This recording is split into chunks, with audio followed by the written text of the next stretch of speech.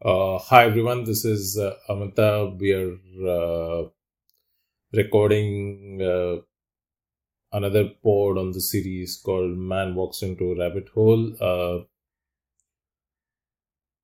Today, I just wanted to talk about silence, right?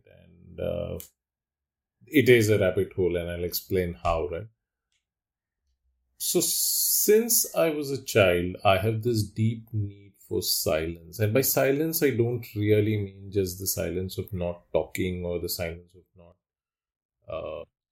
uh, listening, because that also is silence. But my definition of silence is I don't want to be interfered with uh, or an input unless somebody or unless I need it or I want it. So let me give an example. Right, I'm okay doing my writing sessions with a loud jazz music playing in the background. That does not interfere with my silence at all. Versus if I'm working or thinking, and if somebody even just says hi, or if there's a WhatsApp message which comes in, or if somebody tries to message me on Slack, that breaks my flow. And obviously, I've lived in this world for long enough, so I've learned to adjust to this. I have my own mechanisms to deal with this, but uh, it still bothers me. So, a few days ago, I was talking to my spouse, right? And she was traveling somewhere. Her input was that I can help uh, with somebody managing the cooking if you and the kid are gonna struggle with cooking. And I cook reasonably okay. I'm not saying I'm a great cook or any of that, but I can cook, I can fend for myself. I've been like that since I was almost a 12, 13-year old. At that point, it used to be simple eggs and tea, but now I can fairly make a proper meal. And I can make a proper meal in about 30, 35, 40 minutes. Digression. Let's unwind. So the conversation I was having with my spouse was around should we be should she be arranging for somebody to help me with cooking while she's out?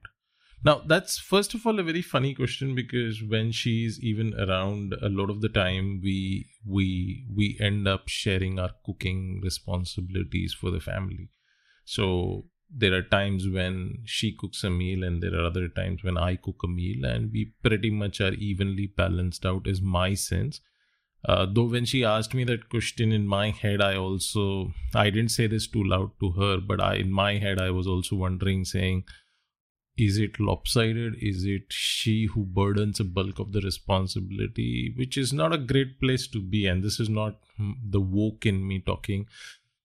It just doesn't feel right, right? It's one family. I mean, we might as well all contribute to the cooking process. That's a digression again. So, so what happens is I tell her that, look, don't worry, I don't need anybody helping me. In fact, every time we need a meal, this child and I, we will quickly whip up a meal because I am comfortable with that process. And I can, as I said, I can cook a fair array of dishes and a fair array of meals for myself and for the kid. Why is this related to silence? So, what bothers me in all of this is every time there is a house help or a cook or a external influence like an Amazon delivery person coming in and intruding into our day, it impacts me because it makes me realize that it definitely makes me realize not realize, but it breaks my flow, it breaks my mental flow. So I personally prefer my ideal days, like she was not around for a few days last week, she was not around for a few days prior to that. My ideal days are when nobody enters the home, right? Like I don't need anybody coming in we agreed that somebody's coming in, which means if a friend called up and said, look, I'm coming in, that's a different conversation completely. But I don't want a house help. I don't want a cook. I don't want I don't want anything interfering with my typical day. Now, this strong sense or strong definition of what my day should look like is a very strange place, right? So I have had conversations with my spouse where she asks me saying, if the housemaid doesn't come, will you manage to keep the home clean? I agree. I mean, look, a house help does an important thing, but I also believe that in the kind of society and in the kind of structure that I live, if the housemaid came twice a week, let's say on Wednesday and a Sunday or Wednesday and a Saturday, she should be able to help me clean the house reasonably well. She or he in this case. I mean, we are gender neutral in this conversation as well. So she or he should be able to. I don't need a house help coming in 7 days a week, interrupting my flow. The same is for a cook or anybody else. Like, let's say a friend of ours decides to deliver food to us for the next 4 days. Now, unless I am debilitated or something like that, which means I can't cook or I can't make my own coffee, in that circumstance, I would definitely appreciate a friend or a cook or somebody delivering food to us. But if that's not the case, and I don't think that should be the case, hopefully for the next 10, 20 years at least, I believe that I want to cook my own meal and I want to eat what I cook. I don't want an external person coming in and interrupting my reverie, if that's the word to use. So this was my challenge, or this is my challenge, right?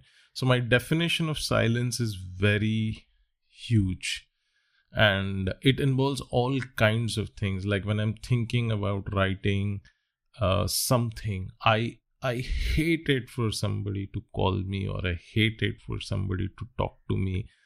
And there are many times I just refuse to acknowledge that the phone is ringing. But in my head, there is also the slight irritation which is creeping in, saying, look, what kind of world have we built for ourselves? Where is the silence gone?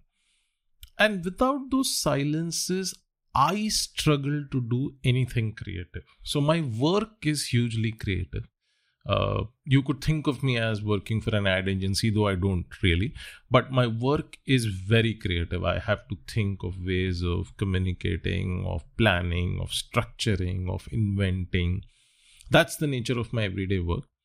And also, I do a few sidebar things which are not commercial, like this conversation. These are not at all commercial. These are zero commercial, like my blog, which has been around for about 10-15 years.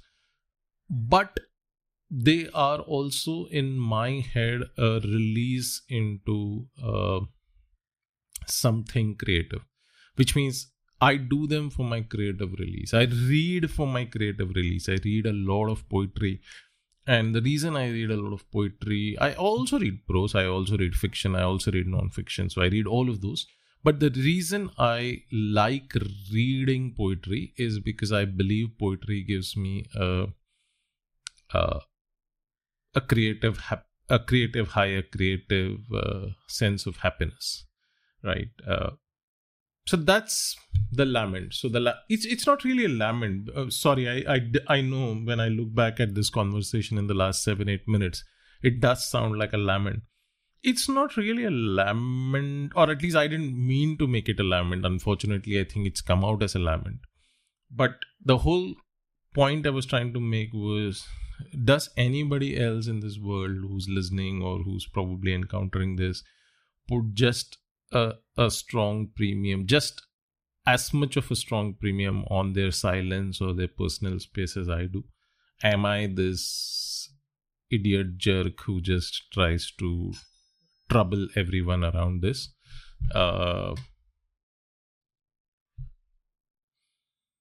As I was speaking right now, we were interrupted by a doorbell, right? And this was somebody in for a delivery. I I'm not so sure what kind of life I've constructed for myself. Uh, but that's my rabbit hole. My rabbit hole is this strong need for silence. And silence, in my definition, is not speaking, because right now that's what I'm doing. And it is definitely not speaking to a friend, which means I am more than happy to pick up the phone or meet a friend for a coffee anytime. For me, silence is getting my ability to switch off for an hour to sometimes a day to just think and finish something that I needed to finish. That's very hard. That's incredibly hard. And I think we sometimes underestimate how much these silences are valuable for a creative process. I also sometimes know, because I've heard this from a few friends and sometimes even my spouse, that I'm probably being a jerk by being so protective or so finicky about my sense of being.